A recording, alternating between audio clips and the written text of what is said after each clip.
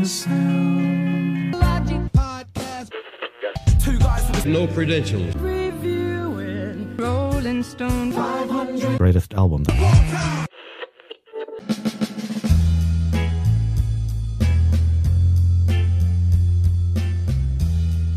Welcome back, everyone. You're listening to the Sound Logic podcast, and today we are discussing album number 59. Oh, we're getting so close to number 60. This one is Talking Book by Stevie Wonder.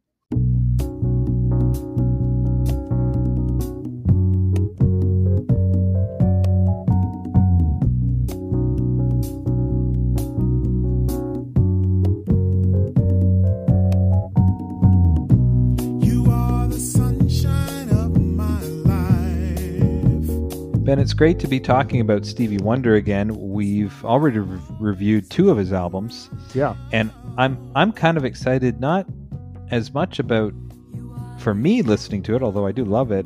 I know that Stevie Wonder is an artist that you have really grown very fond of while we've been doing this project.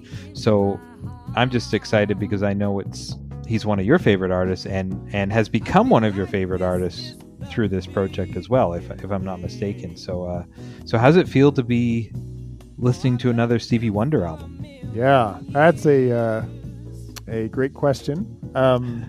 Before we get to Stevie, though, I had an even more pressing question on my mind, and that is, Get Back came out just a few days ago. Have you already consumed the almost 9 hours of Beatles? No, I haven't. I've watched the first part. So 2.5 hours. I've watched the first part. Watched with had our friends Rob and Steve over. We watched part 1 on the weekend, and actually my kids joined for a bunch of it too. So fun. It was really fun, and it's one of those things where it's accessible to just about anybody, because you just watch 4 musicians hanging out and making music and hear just some regular conversation. But it's also got a lot of things for the Beatles fan who knows about the music, who knows the background, because they not only are they making music from the Let It Be album and many songs that would be on their Abbey Road album, but also they play stuff from their early career, like, oh, why don't we pull out this song, fellas, from the Quarrymen, or they pull out stuff from the late 50s old blues stuff and cover it, and they're just jamming. And then they play Bob Dylan stuff. Yeah, even some stuff that winds up on the next album on Abbey Road, and some stuff that doesn't make the cut that winds up on George Harrison's solo album. Like, it is wild to just see all of the creativity flowing at once. I'm glad to hear your kids liked it. My kids came and went over the 3 days that I was watching. Sometimes they stayed for a while. Sometimes they said this is boring. Sometimes they found it really fascinating. And the sort of climax of the film, the concert on the roof, I think the whole family sat and watched that. And hey, no spoilers. Well, you should know that that's what this is all coming to, right? I do. I'm mostly joking. But it's. I'm glad. It's been fun to go through that journey. It makes me want to do a whole podcast episode talking through some of the details and notes and things. But we'll save that for another time. Yes, Stevie Wonder's Talking Book. Stevie Wonder. Stevie Wonder.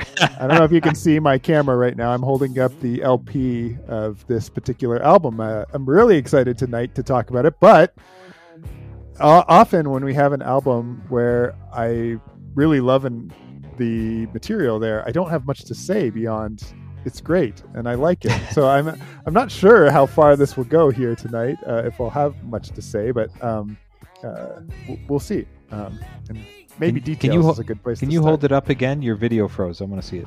Oh, nice. Awesome. It's not a I looked ahead in your notes here. I was fascinated by this note that some of the original covers had Braille on. Braille, yeah. I wanted to ask you, and this one does not. We're listening to our friend Rob Jones. His parents had a copy. We were listening to it the other summer when I got my record player, and I want to go back and borrow it again, see if the Braille. So that doesn't. So it must have been just limited, or maybe. Maybe just a certain pressing. But yeah, very interesting. We'll come back to that. I guess before we get ahead of ourselves, should we do just some details? I think that's a good place to kick it off, and then we can get into some of that great stuff. Yep. details. So Talking Book was released October 28th, 1972. We're coming up on 50 years. We're just past 49 years, so almost 50 years. The whole album was written by Stevie Wonder. A couple tracks were co-written by Yvonne Wright, which was one of his common writing partners through his career, and his wife at the time, Cyrita Wright. No relation, they were not related. They each helped with 2 different tracks, but he's the main writer and the sole writer on most of them. It charted number 3 in the US. That's on the pop charts. Went to number 1 on the US R&B charts, and number 16 in the UK. So not quite as high in the UK. I think that early 70s Motown era was popular in the UK, but still much more popular in the US. Sales to date, the one website I went to said 6 million. Not too shabby. A few notes on the album. So what we saw. This is moving into Stevie's more prolific era. It's important to note, this is his 15th studio album. That's now, in wild. the early 60s, yeah, it is crazy. I was talking to my family about this tonight at dinner. We often think that Stevie Wonder is a lot older than he is, because when he started in the early 60s, he was a boy. He was a preteen, and releasing tons of albums as Little Stevie. And then as he got older and into adulthood, then he started really branching out with his music. And this is really getting into the prolific era and getting in. This is 72 and 73. You get Intervisions, and then into 76. And I'm skipping a few along the way. Songs in the Key of Life. Mm-hmm. Those are the other 2 albums we've reviewed so far. So this is kind of near the beginning. I don't want to say the beginning, but near the beginning of that era. And you really hear that in the music. We see Stevie Wonder enjoying some more artistic freedom from Motown. They gave him more freedom. You hear that in the diversity of the music, and also the guests that are on the album. You have saxophonist David Sanborn, Jeff Beck, famous guitarist from the Yardbirds joining in. You have other musicians that weren't necessarily with him or with other Motown acts joining in here. I'm glad you pointed out that at age, I think Wikipedia says he was born May 13th, 1950. So he's 22 and releasing his 14th album. That's just wild to think about. It's crazy. He's not even mid-20s yet. He already has that many under his belt. And the maturity in the music, my goodness. But he had been doing it, for a long time. He released this after he toured with the Rolling Stones in 72. So also, I think, I'm not saying that I necessarily hear that rock influence, but I think he's getting a lot of experience and influence with more and more musicians, and tons of exposure as he tours. And what you mentioned, so the original pressings, and I'm not sure how many, but they contained Braille lettering of Stevie Wonder's name and the album title, and a message. And I'm not sure where this is. I couldn't find out where it is. Is it on the front, the back, the inside? I don't know. But the message was, here is my music. It is all I have to tell you how I feel. Know that your love keeps my love strong. Stevie. Lovely. And that was beautiful personal message to his fans. Hidden there, I think hidden, unless it was right on the front. There's a bit of a gap at the bottom, so I don't know if it was there. But I'd love if you're listening, send us a message, a voicemail on Anchor. You can go to our site on Anchor, where we distribute our podcast, or on our Facebook page or Twitter page. If you have a copy of this and know where it is, let us know, or take a picture and post it. That'd be great. Looks like a few Google images have it. It's up in that top brown band. Okay. Right next to his name there. Sure. That makes sense. Which is kind of neat. It looks like maybe some other spots. I don't know. That looks like maybe the back of the album too as well. Had another little message. Maybe the title on the front and the message in the back. I don't know, something like that. But I'd love to hear. I think especially if you are someone who is visually impaired and reads Braille, wouldn't that be fascinating to be a fan of Stevie, feeling like you've got that in common, and know that they've gone so far to include that? Would be just really touching. Yeah, that's a really good point. Yeah, that should bring us to the cover. Yeah, a lot of earth tones, browns, oranges, yellows. There's a dark, I'd say brown or maroon, dark maroon. It's more brown really. Band at the top and the bottom in kind of, I want to say orange or peach. It's hard to tell. Lettering. Stevie Wonder at the top, talking book at the bottom, and that same color is a line framing a picture of Stevie sitting, kind of reclining on like a hill, like a sandbank almost with grass. He's wearing it's actually, I looked it up, it's East Indian garb, like a kafta, and he's got his hair in cornrows, and he's kind of looking down at the earth, and he's got his hands on the sand. Bottom left corner, you see Tamla. That's the recording company, or the record company rather. Yeah, which I guess is a subdivision of Motown. Is that right? Because he's still signed to Motown here. Yes. I don't exactly understand why the differentiation, but all of his albums, the three that I own, the three that we've talked about at least, have that on the record label rather than Motown. Yeah, it was a subsidiary. Okay. But I think it was pretty much synonymous with Motown. I see. The cover depicts Wonder with cornrows, wearing Indian jewelry and a velvet kaftan, which I guess is the robe he has on. Pretty relaxed, but this is if you look at the previous albums that he did, this is a much more mature, grown-up image of Stevie. You had the kid with the smaller afro with shades on, no facial hair. Here he's got sideburns, bit of maybe a mustache, goatee, his hair in cornrows. He looks more grown up. Yeah, and I think that's seeing him move kind of into, adulthood.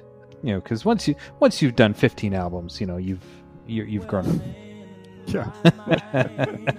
Middle age by then. Some of our favorite bands we've been listening to since childhood still aren't even close to that, Ben? Right. Yeah.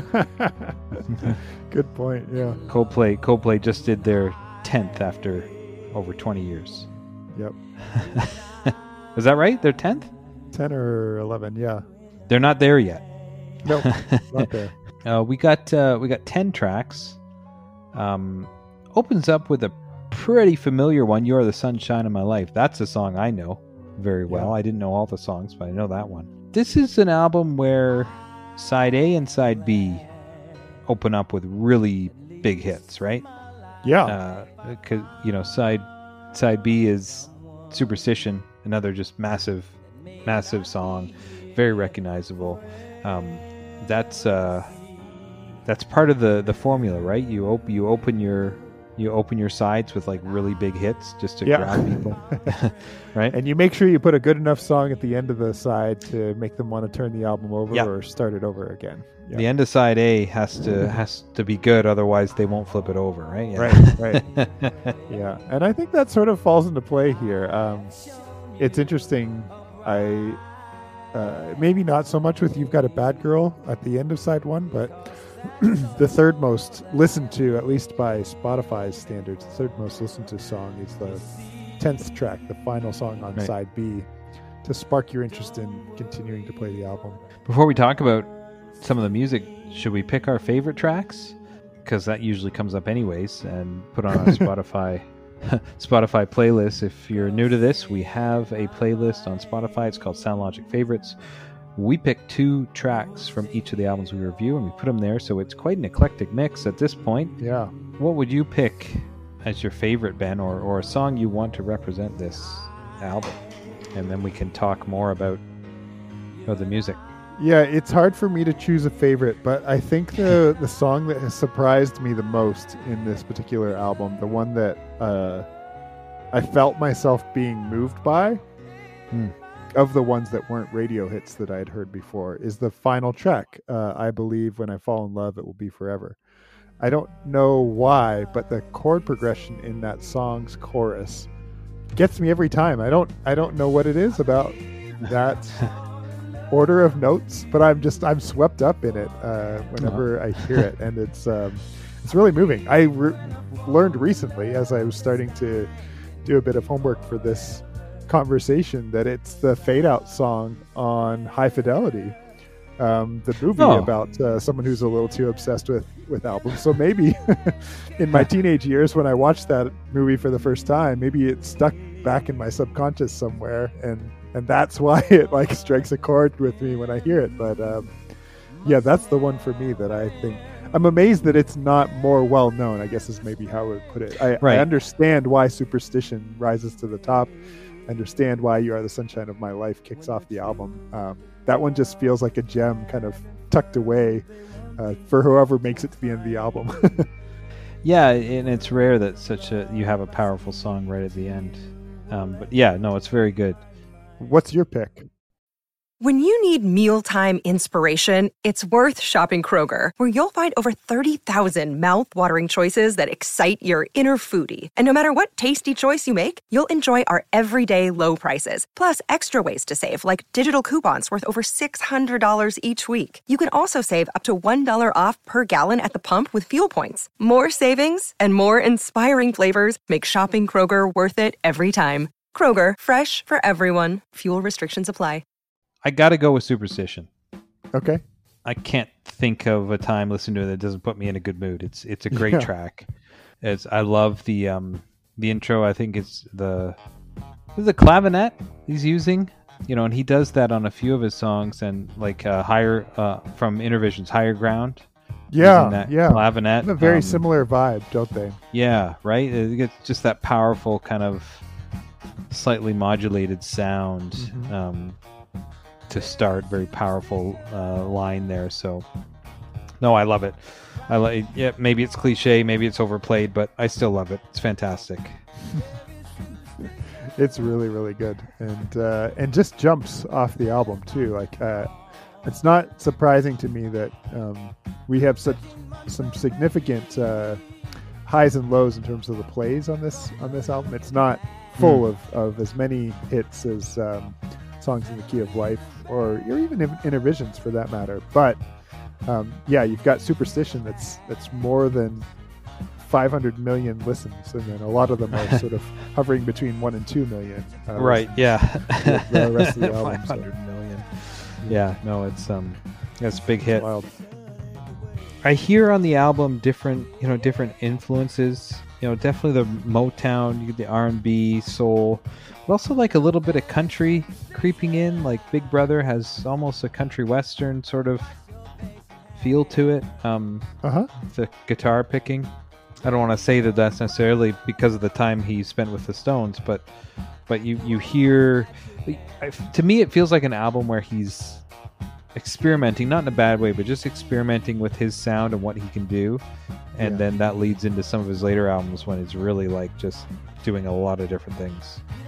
Yeah, even the sound of Looking for Another Pure Love has a kind of smooth jazz sound, but that's one of the tracks where he pulls in Jeff Beck, and you can kind of hear him quietly shout out something like, "Play it, Jeff," in the guitar solo during that song. And like one of the things that we were astounded by when we've talked about Stevie Wonder before is that he just plays everything, and often it's done on his keyboards. That they're such a good keyboard that he's able to replicate the bass, the guitar, lots of other sounds.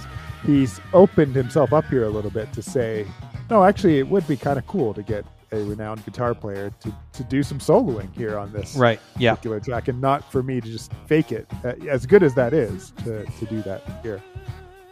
Now, I recognize, too, that this album comes before the two albums we've tackled, so maybe he heard Jeff and was like, yeah, you didn't do it well enough, Jeff. I'm going to do it next time.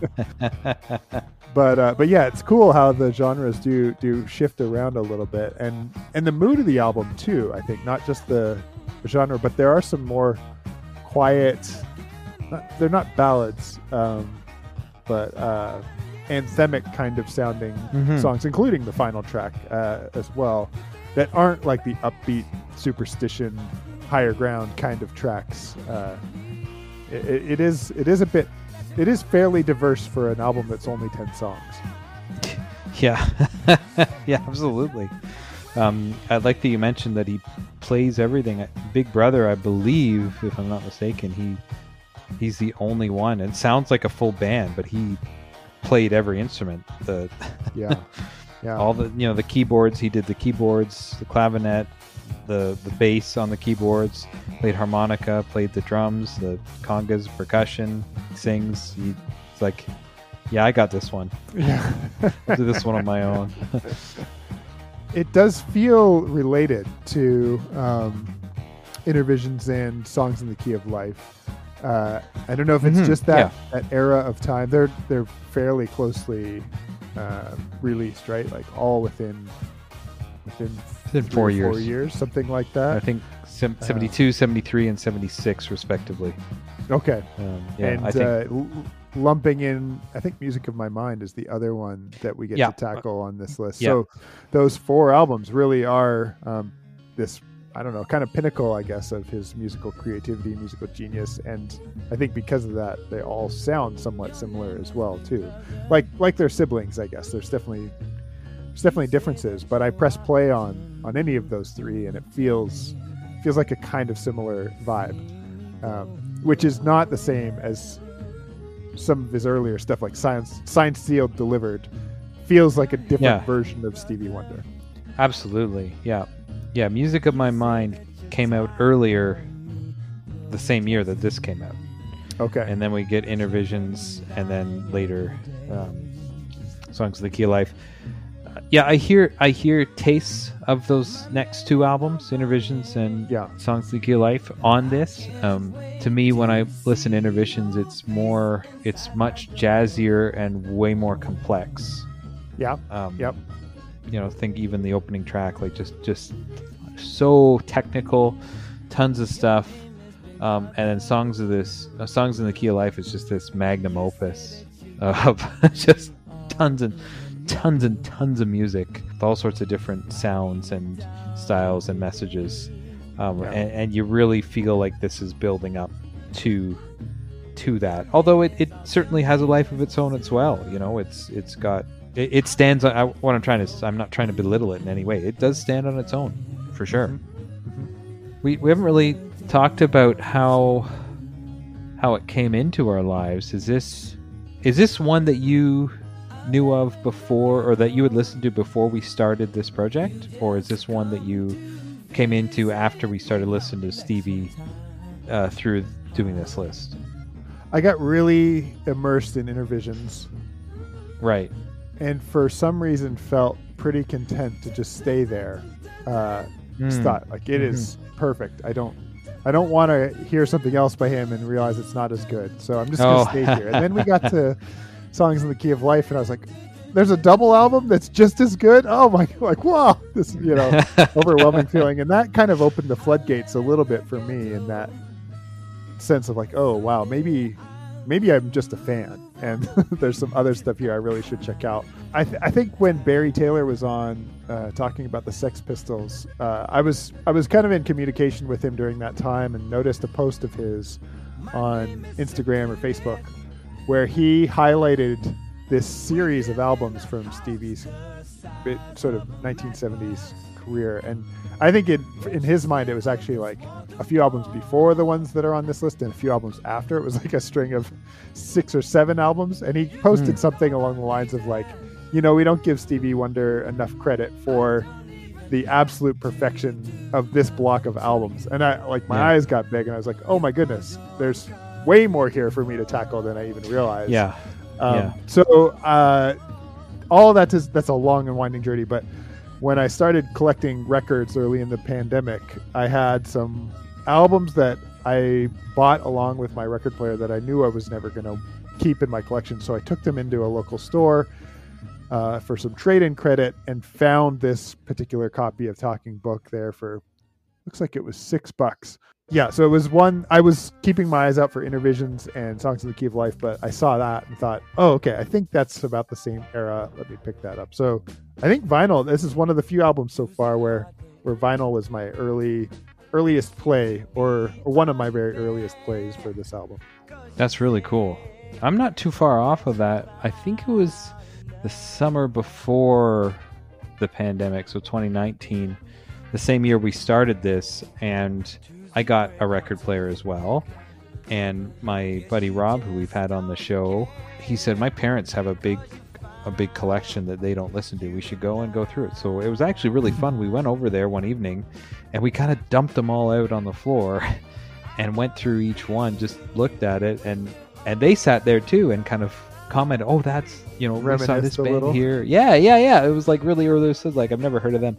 Oh, they were a big Canadian folk act in the late 60s. And, like just really crazy. And his mom in particular is a big R&B Motown fan, like huge. And I didn't know that. So we pulled out, and Rob in particular pulled out Talking Book and said, oh yeah, we got to listen to this one. It's got Superstition. So he came to my place one night. We went through a bunch of them, and this was one we sat down and listened to. And I think that was the first time I listened to it in full, was on vinyl on his mom's copy. So I haven't listened to it since, although we listened to other ones, but I came back to it in the last few weeks. And it still just blows my mind the size of his catalog is a little overwhelming, and I think you've done it. I think what we've done, I think you've got the right idea, just a little bit by bit. And I think starting in this place of this kind of mid 70s, Intervision songs, The Key of Life, Talking Book, and Music of My Mind, and kind of moving out from that, I think is maybe a good way to do it, because you get some of the more familiar. Yeah, and move out from that to maybe some of the less familiar, moving into maybe into the 80s and 90s, or going back towards his earlier career, which is a very different. You're right. You mentioned earlier, a very different feel, a very different Stevie, because he was. That was a really special moment to be able to sit with Rob's parents and just go through. You get to know a person in a different way. Yeah, when you can sit and go through their music collection. Because it really, it's how we express ourselves. You're not going to buy music that doesn't contain a little piece of who you are. I've had albums in my collection that don't really reflect who I am or who I am anymore, and I've gotten rid of them because they're not really a part of a piece of me anymore. So, it was a really special thing to do. That makes me think, I was talking with some friends recently, and their parents happened to be close by. We were talking about this record buying habit that I've gotten into, and they were kind of chuckling, saying, "Oh, we used to collect albums as well. In fact, we've got tons in the basement that we never listened to. I bet there's nothing that's really worth a whole lot." And I said, "You might be surprised." And I mentioned that I was getting a little frustrated that I was unable to find a copy of Joni Mitchell's Blue for less than $30 or something like that used on eBay, and they're like, "Oh, I'm pretty sure we've got lots of Joni Mitchell in our collection." So I didn't want to push it at the time, but it's made me think, man, I got to go back to their house and maybe see if you got to peruse that. You could at very least borrow something, if not, make them an offer. I didn't get the sense that they were like, these records are a waste, we're never going to use them. It was more like, someday we might return to them. So I don't want to like push if that's the case, but there may be something here locally that I can do some digging. Yeah. This is a point where I was afraid of getting, where I don't know how else to express my appreciation for all that is. Well, you said that at the beginning too. We just really love it. It just feels like a well-crafted album. I don't get to a track where I think this is boring or not something I want to listen to and skip it. I will say it's not as complex or varied as the other two albums that we've already talked about. It feels a little bit more accessible, and not necessarily saying that's a good thing or a bad thing, just that I think I find myself wanting to return to the other two a little bit more because I feel like there's still something there that I haven't quite got to yet. Whereas this one feels like a really well-made album that I appreciate when I listen to, and that's enough. There's nothing wrong with that. I found Intervisions much more challenging to listen to. And that's not a negative at all. In fact, for me, that's very positive. To say that this, I agree with you, is much more accessible. Still there's lots of substance there. It's very, very good, but I think a little more accessible. I agree. And you can see it as a precursor to Intervisions. I remember even the first track of Intervisions, Too High, just kind of blowing my mind open with just how much was going on. You don't really get that here, which which is nice sometimes, just to kind of just slip into something that's just very comfortable and easy to listen to. And I've got lots of time for that as well. Maybe then, Ben, we spend just a little more time on the kind of the relevancy and the position. Then we just move on. Yeah, I think before we get we there, have to rush through that. Or okay, yeah, I think that's a good idea. But before we get there, I do want to encourage a listener who maybe hasn't pressed play on this album before to find yourself a good system or a decent set of headphones and really savor the stereo of this album. The first track in particular, I was blown away this week when I started to do a bit more work at my laptop and listen to it with headphones on, because the main piano part, I think this is correct. It could be the producers playing with my head a little bit, but I think it's doubled up, and the left side is just a split second ahead of the right, and the right lingers just a split second beyond the left, and so you get this like kind of wavering left right stereo mix of the piano all the way through that opening track, You Are the Sunshine of My Life. A very familiar song, but just hearing it through your radio or when it comes up on Spotify, on whatever mediocre speakers you consume music on these days, you're not going to get the depth of that track. And I think there are little nuggets like that hidden all over this album because of how much instrumentation is there and how much intentional stereo mixing there seems to be as well. Yeah, that's a really good point. This is one of those albums, you definitely want to listen to with headphones or good speakers, because there's so much going on, and yes, the producers have really crafted it to really give you a listening experience. And I'm glad you brought up You're the Sunshine of My Life. I forgot to mention, when you first listened to that, when the first vocal started, did you go, "Oh, Stevie sounds different here"? Did you think that? Oh no. Yeah, I think I get that song. What's the song where he's washing his kid in the bathtub? Is that? Oh yeah.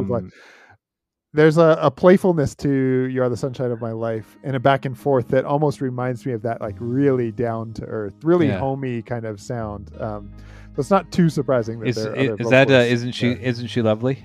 I think that's right. Yep. No, because the first vocal on the opening track here is not Stevie. Yep. Yep. He's got another male vocalist who takes that first line. There's a female vocalist, obviously get that, who takes the second line, and then he comes in later. But I remember first time hearing it, going, "Oh, I know this song very well, but I don't remember his voice sounding like this on this." And then going, "Oh, that's because it's not him." Yeah. First part. Yep. Well, that we've discussed the music. Let's move to some of the next points here. Question we like to ask, and this music. Maybe I'll just ask the question. So, is it relevant? It's Stevie Wonder, right? So, almost automatic. I feel like it's almost a stupid question to ask, but this is 50-year-old music. So, what do you think, Ben? Is this music still relevant? Stevie is, certainly. Yeah. In a lot of different ways. What about this album? This is a tricky one because I like it so much. Yeah. I want to say that it still feels relevant because of, a lot of, especially R&B music being created today still has echoes of this kind of sound. And we've talked before about folks who are still trying to emulate this sound. When we talked about Star Time, I think we talked about something in like James Brown's music that, even though we can tell it's dated, there's still people trying to emulate his passion, voice, even style, sound. And I think that's true for Stevie Wonder as well. I think because his music is just a little bit more recent than James Brown, it holds up even better. There's definitely moments where the instrumentation feels sort of dated. I would point to Tuesday Heartache, maybe in particular, as like just the kind of keyboard sounds on that track feel like 70s in a way that the rest of the album does not. But I love it, and it's hard for me to say that this is irrelevant because of that. So, I think its relevancy is still pretty strong, especially because of how incredible of an artist he is in general. I like what you said. I think if there was one thing I would have mentioned in this segment, would have been what you said, is the instrumentation. And I think, that's technology and time and all that stuff. Would be, if he was releasing more music today, he would be using more modern instruments and technology. And remember, at the time, and certainly as we move to Songs of the Key of Life, he was using cutting edge technology. Yeah. And the synthesizers, and ones the size of your kitchen, was like the cutting edge stuff. I think that's the main thing. Other than that, yeah, like you think about a track like Superstition, and people still doing stuff like that today, trying to emulate that sound, and it's very popular.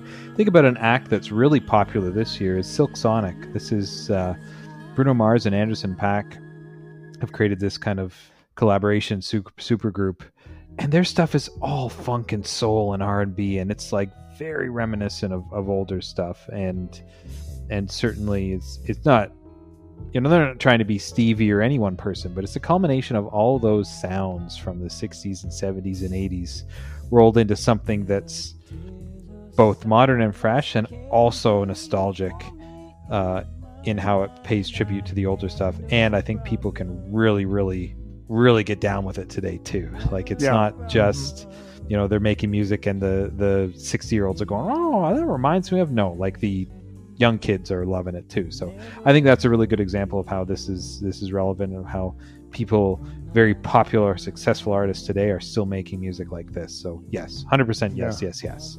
Okay, I should have been more passionate. I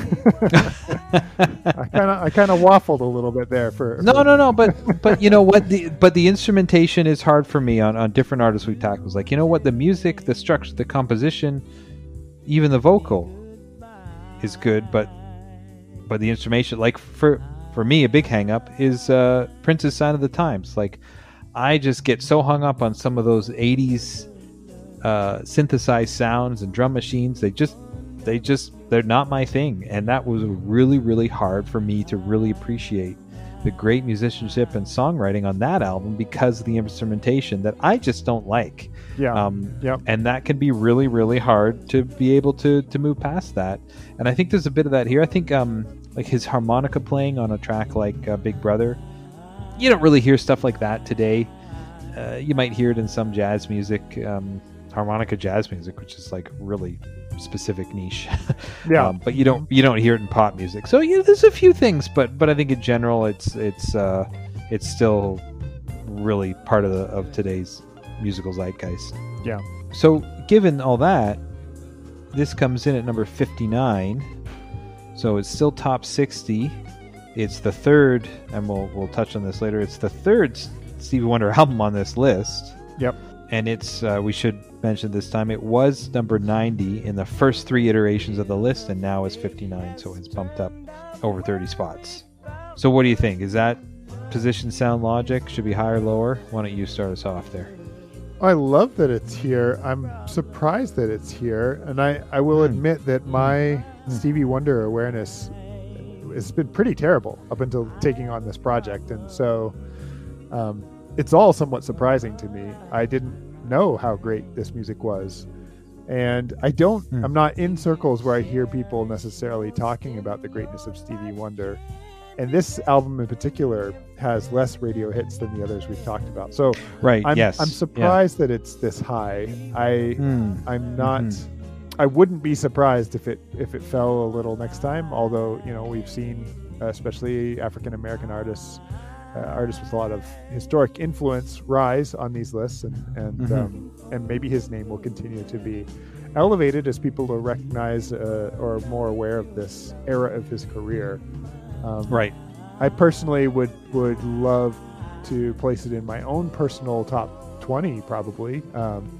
It's well deserving. It's just a bit surprising, I guess, to see it here. Yep. Again, I'm going to echo those things. I agree with that. It doesn't have the hits. It's not a bad album. It's a good album. Maybe not as recognizable start to finish as some of the other ones. The songs that are hits on this album are monsters.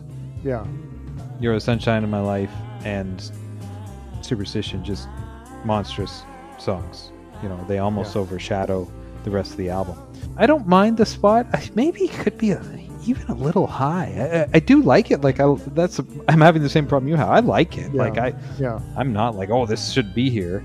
I think it might not be his best or most successful album, but it's still a really important album from a really important artist with a couple absolutely incredible songs. So I think that's good. I think it makes sense that the other two are ahead of it, because I think they're really kind of the two of his greatest, kind of the pinnacle of his career, I think is safe to say. And this is the precursor to that, or at least one of them.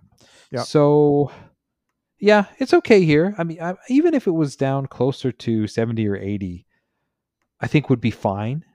Yeah. Because it still has good representation, and Stevie as an artist has good representation in the top 100, which is appropriate. So yeah, I'm fine with it here. I wouldn't see it too much higher, but if it was lower, that'd be fine too, a little bit. Yeah. And we keep referencing all these other albums, so we always like to talk, are there other albums on the list? We've already done 2 of them. Songs in the Key of Life was 57 and now is number 4 on this list, so that went right to the top almost. Inner Visions, which is the album that comes right after this chronologically, that was number 24. That dropped a bit, actually, down to 34, which was interesting because that's such a powerful album. But only 10 spots down. And then This is Talking Book was 90, now 59.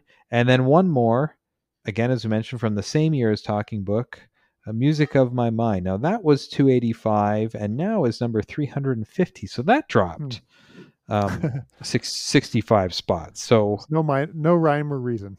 I don't know. Are you joining me in that theory? Let's hold that thought until we get to Music of My Mind, and then maybe we can stir the conspiracy theories again.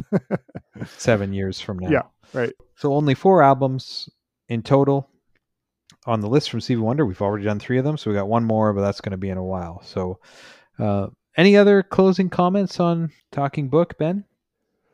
No, I'm really glad this music is in my life, and I'm wondering where the journey will go next. I've started a few of his other albums. None of them have like completely jumped out into my life the way these 3 have, but I haven't really sat down with them too intentionally. It's like while I'm doing other housework or something like that. So maybe I need to look for an eBay lot of Stevie Wonder LPs and just get a couple of extras to continue to play them and see where I go from here.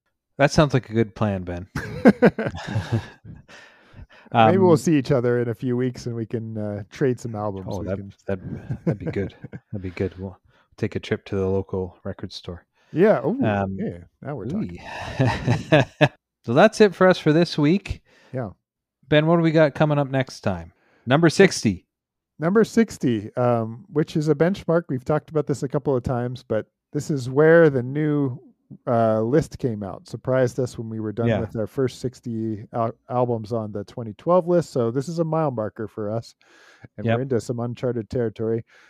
Before we get to 61, though, we're going to revisit a review that we've already had. This is Astral Weeks by Van Morrison that comes in at that spot. And then shortly after that, we'll do one of our favorite tasks and we'll reflect back on these 10 albums and do our re-ranking episode. But we hope you stick around for those 2 things, and we hope you continue to be well.